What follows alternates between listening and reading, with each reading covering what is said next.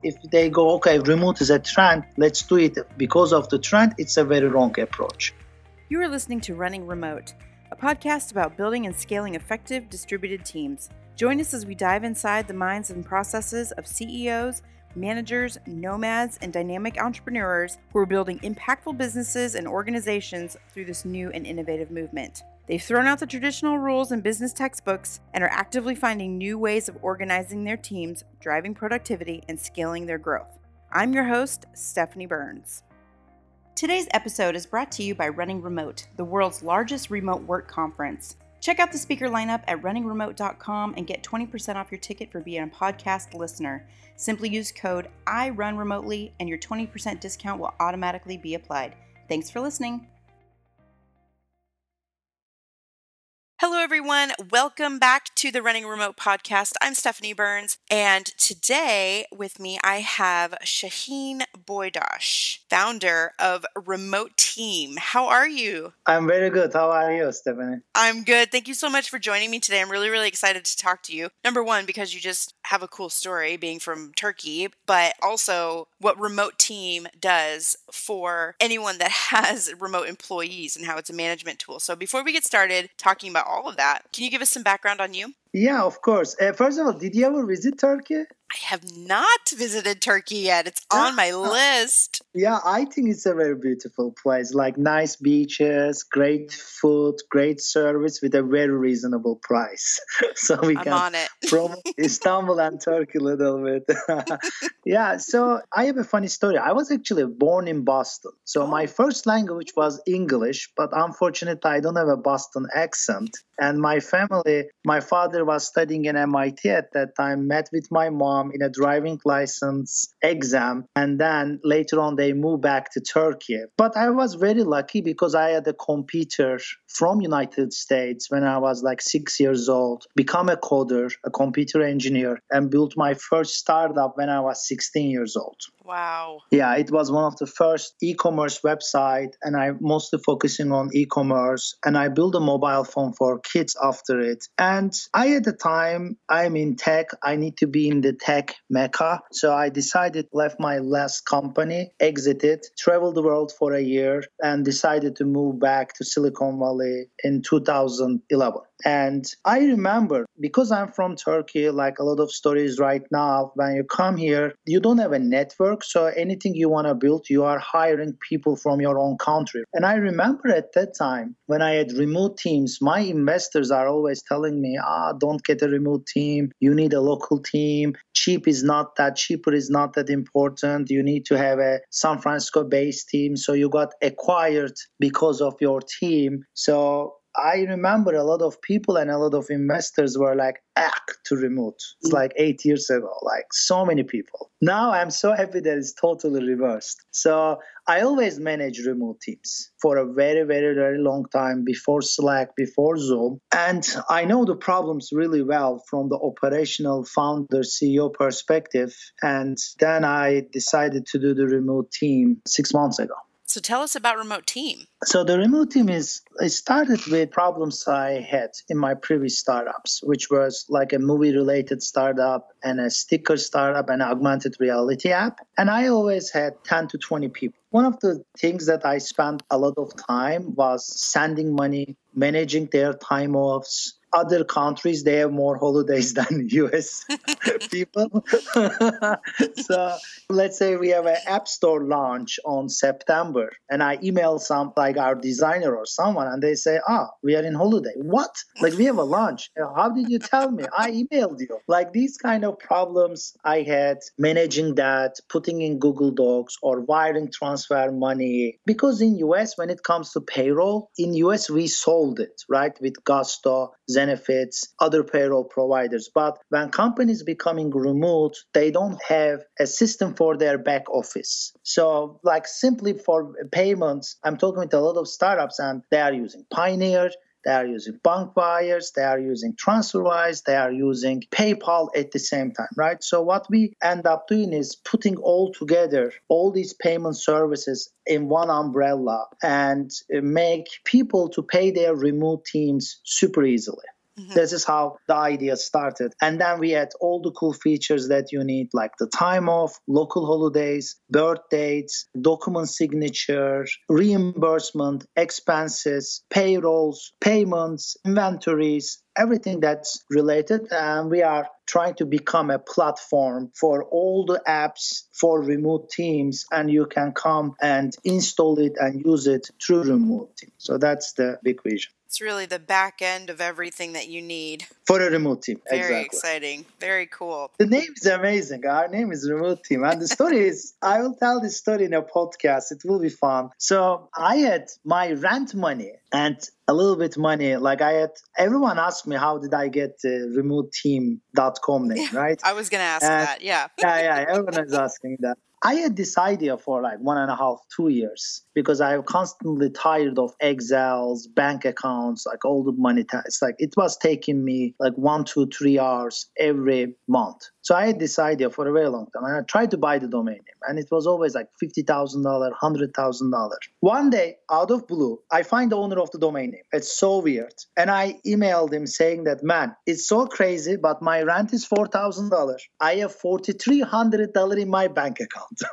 Okay, and I am willing to send you $4,000 right now if you're gonna sell me the domain. And the guy responded, oh my God, I am getting married. I need money right now.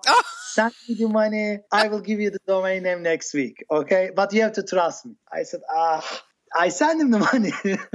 The rest is his story, because like how I survived on a rent money and something, but I sent him the money and then he sent back the domain name to me like 2 weeks later. It's pretty interesting. Oh my gosh, how amazing. Yeah, it's such a fate. That is so great. So how long did it take you to build? So I am a very seasoned entrepreneur I have a lot of good engineers. It took us like 3 months to build our initial version. And then we launched it with some accelerators like Stanford StartX. We are partnered with them. Like we give them perks. We give other accelerators discounts and perks. And then it took us like 3-4 months to build it actually. Gosh, that's a lot sooner than I thought you were going to say. That's pretty amazing. We are working now. The team is 12 people.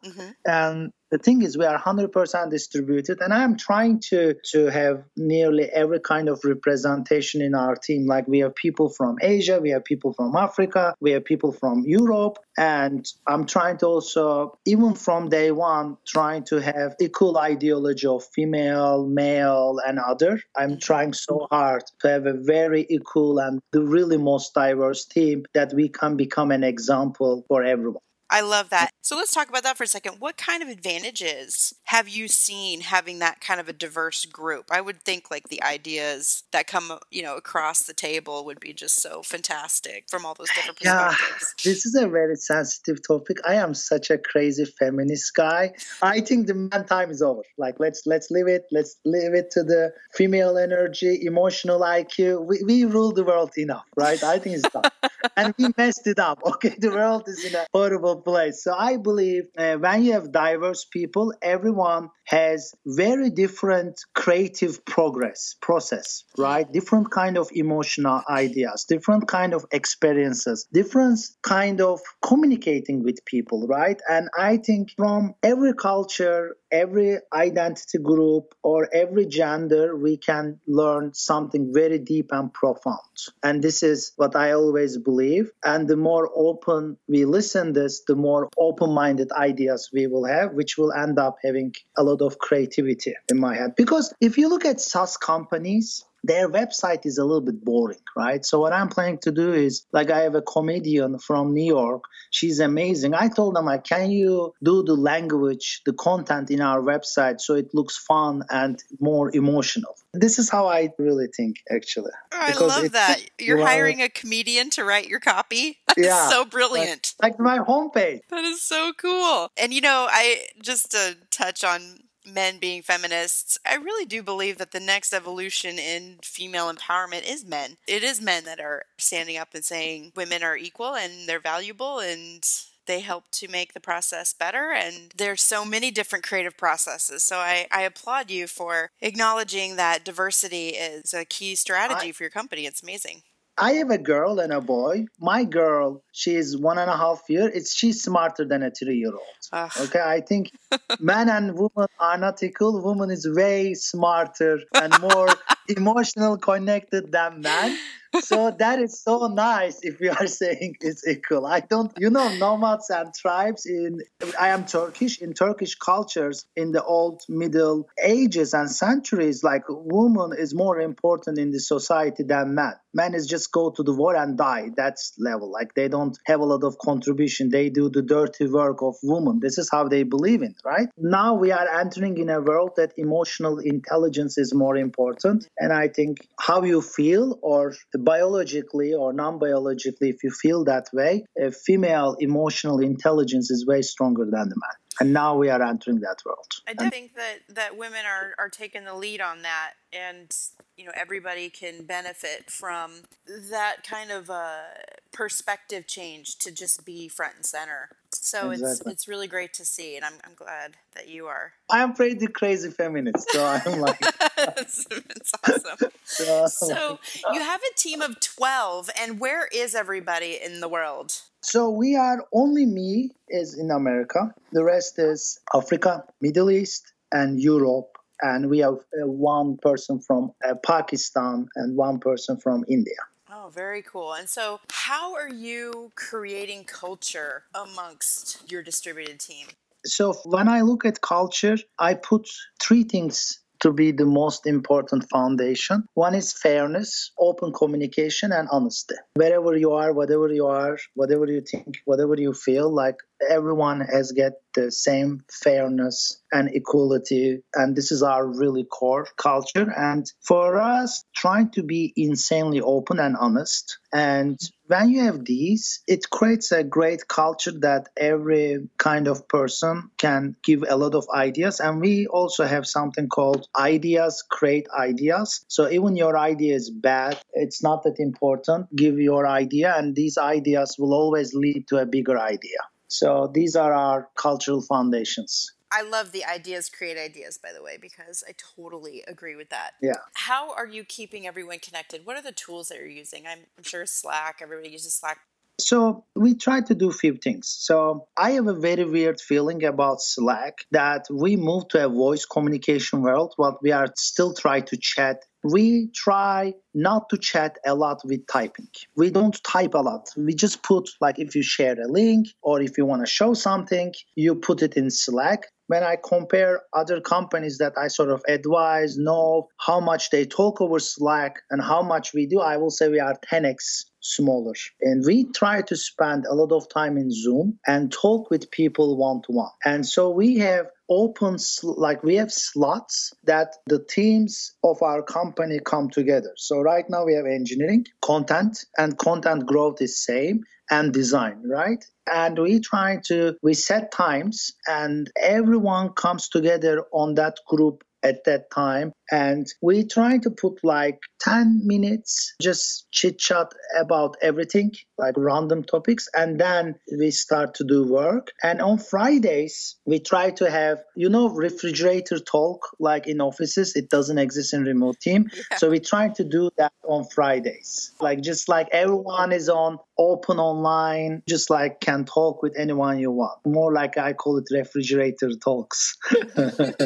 Do you guys ever get together in person to have like a summit or? We will. We are pretty new. Mm-hmm. So what we will do is probably I want to bring people in more like in a spiritual environment. So I have a place in Costa Rica. Mm-hmm. So I will probably bring them in Costa Rica and have some spiritual experiences plus work plus summit. We didn't do that. We are such a new team. That's why. But we're gonna do that as soon as possible. That's cool.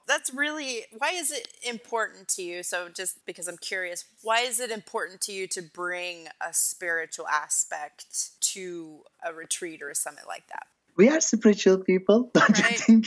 Yes, I do.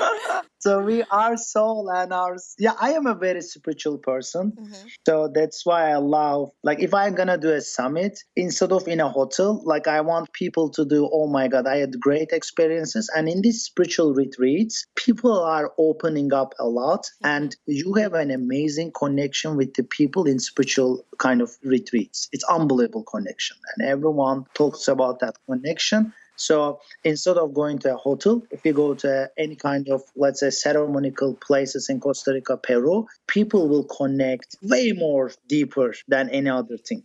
Than just in a business type session. Exactly. I feel these retreats are, some companies give everything in the company on site and they say this is happiness, but I always feel they try to keep the people in the company, right? Don't go home, you can even sleep.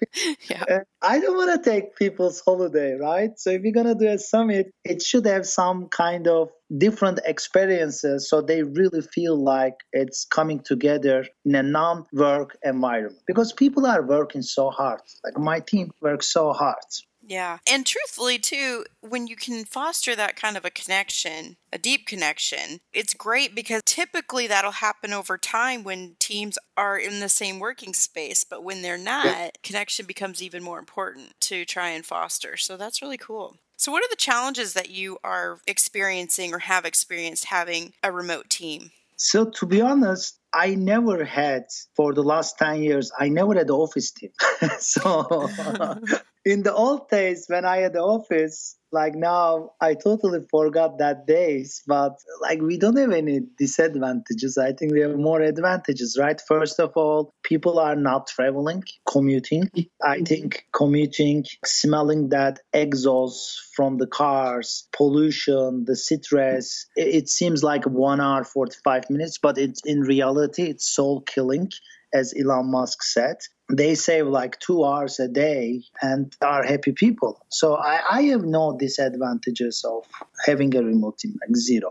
I had someone on the podcast who most of his team was over in the Philippines, and he was considering building them a work site to where they could all come together, and they were all like, no, please don't do that, because their commutes would have been like 3 hours a day, even there. And so they were like, no, we don't want that. We don't want that, because commute is soul killing. That's I am actually thinking a new concept. I think you can tell me you heard it or not, more like a micro summits. So let's say you are a full distributed team all over the world. Instead of trying to make, maybe in every year you bring everyone in the same place, that's for sure, that's given. But then micro summits is you bring people in Europe and Middle East and meeting in Bulgaria. Or you are, let's say you have a Pakistan, India, Indonesia team, they come together in, say, Thailand and go to a darkroom retreat, right? And bring like more geographical close people together in like some kind of like micro summits. This is what I am thinking to do in remote team in the next years. Actually. Yeah, that's a great idea. You'll have to let us know how that turns out. I'm sure it'll turn out fabulous. Yeah, fabulous. Because it's like idea. Trying to bring 200 people in the same time, that's fine. But let's say you have micro groups of people, you bring them closer to just one direct flight to like 3 hour flight from that group. So and find that center point that everyone can come. Because if I say I'm going to do a company gathering in Costa Rica, it's like, I don't know, like even from US, it's like 10 hours, right? And so like, can you imagine someone from Eastern Europe, Bulgaria, like it's like 20-hour flight for them. Yeah, have a glass of wine waiting for them when they get off the plane for sure. So what are some of the things that have been surprising for you in managing a remote team that you can maybe speak to our listeners? Something that kind of took you back? I think the happiness aspect is really important. I believe the future, even this remote, will change how we're designing our cities. Because with the Zoom, with the Slack, with the new tools we are having, with 5G internet, I think like office will be a thing of past. And I start to believe that more and more. Of course, we are still human, right? We still need to meet, but the efficiency it will create, not going to office and meet them, I start to believe like it will be like more on demand office places that people come together on Fridays, talk, meet, have more emotional connections. But this is like the more I am and talking with other people, other startups as well. And for us, time efficiency is very important. I am seeing the world will become remote. Yeah, I agree. People will not want to go to an office, which I don't know, like it is like carpet, smell, allergies, right? You have a lot of people, a lot of noise, right? I had a very interesting, like, oh, wow, this is cool. I start to think when you are remote, you communicate more than the Right. office. Recently went to a healthcare tech company, and there was like three people in the same group was sitting together. I said, how many hours you guys talk? And they said, 1 hour a day. Okay, but you are in the same office, then why you don't do this phone call to 2 hours? And if you don't commute, you guys can talk 1.5 hours or 2 hours, right? Even in the people in the office don't talk that much, right? It's like we have a weird illusion that when you are together, you can just go and talk with anyone you want or communicate more efficiently, which is not true. Yeah, not always. No, that it is interesting. What kind of advice would you give our listeners if they don't have a remote team but are thinking about Yeah, taking their team remote? yeah, they have to do it as soon as possible before their competitors do it. A lot of people are asking this, and it's not a instant, quick, like a magical pill, right? We have to do, I think, in a more approachable, in my head, take it slow process, right? Let's say you start with customer support, you start with engineering, you have an engineering team and start to have remote people for that engineering team and just increase the remote more. And then the company will become more remote than non-remote. Mm-hmm. And it's not like the open office trend, like everyone was talking, we need open office. Now they do scientific research that open office actually is not that good, right? No. So yeah, it's like for some companies, if they go, okay, remote is a trend, let's do it because of the trend, it's a very wrong approach. But they have to do it and improve their culture a little bit and treat a person who is remote and non-remote 100% same. Yeah. And I have a very funny saying here. It's like a long distance relationship, right? People can do very successful long distance relationships. It's like that, I think. I agree. You have to put in a little more effort to stay connected. That's so true. Yeah. When I talk to a lot of people on the podcast, they talk about having process documents and all of these things put together first. Is that what you've had to do with your teams? How detailed did you have to get before bringing someone on? For us, we look at the past. We look at how we always give them a small project, and we always hire people who did remote work before because they might not have a good house situation. Because if you have kids, you have some kind of an office kind of environment in your house, or you need to have a very close proximity to a shared office space environment. So we always hire remote people. We always look people's character more than their talents, actually. Are they smiley, nice, have fun, have talked to? And then second is we look at the cultural fit first, then the talent fit. How interesting. So what are you looking for a good culture fit for a remote team? Yeah, that's a great question. Like, first of all, we always get our culture is a little bit maybe different. People is like, first of all, what their hobbies are and what they are doing in our company is sort of same. If you leave this guy and don't give him any job, will he do the same thing that he's doing in our company? This is the number one thing that we look at. So their hobbies and their work become the same. This is the number one. And the second thing is we try to look people who is very hardworking, enjoying what they are doing, and very honest and have a creative mind to learn things very quickly in a very, very short time and can come up with something better than what is the current status quo. Very cool. Things that I look at, but that's so detailed.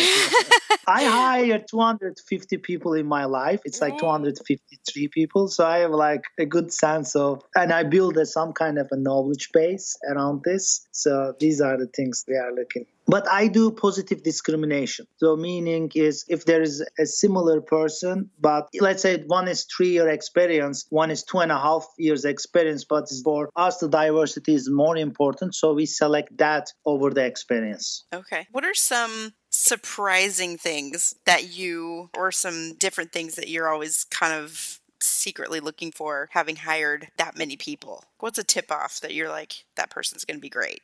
This is so weird, but it's like you know it when you meet them actually. Even our team is when you have the first cultural call or when you have the first call or when you are there through the interview process, your initial intuition, empathy to them and what you feel at that time is always right over the time. So let's say if you have concerns about them, that concerns become a problem. And there's a very funny thing that Elon Musk said, like, how do you hire? He says gut feeling.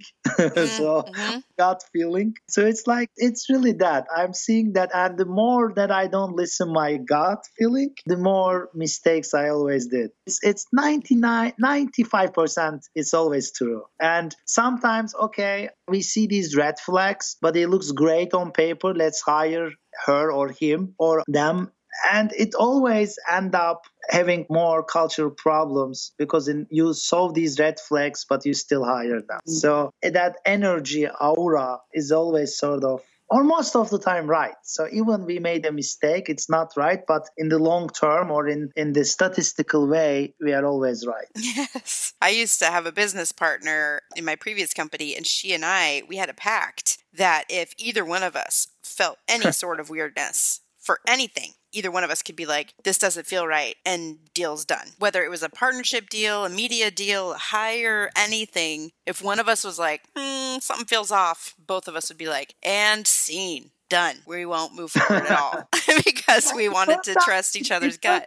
It worked out. It worked every time. Saved us a few times for sure. Well, I loved chatting with you, learning more about RemoteTeam and how amazing it is, a back-end solution for anyone that's trying to manage their remote team a little more efficiently, and all of your experience. So thanks so much for joining me today. Yeah, thank you so much for having me.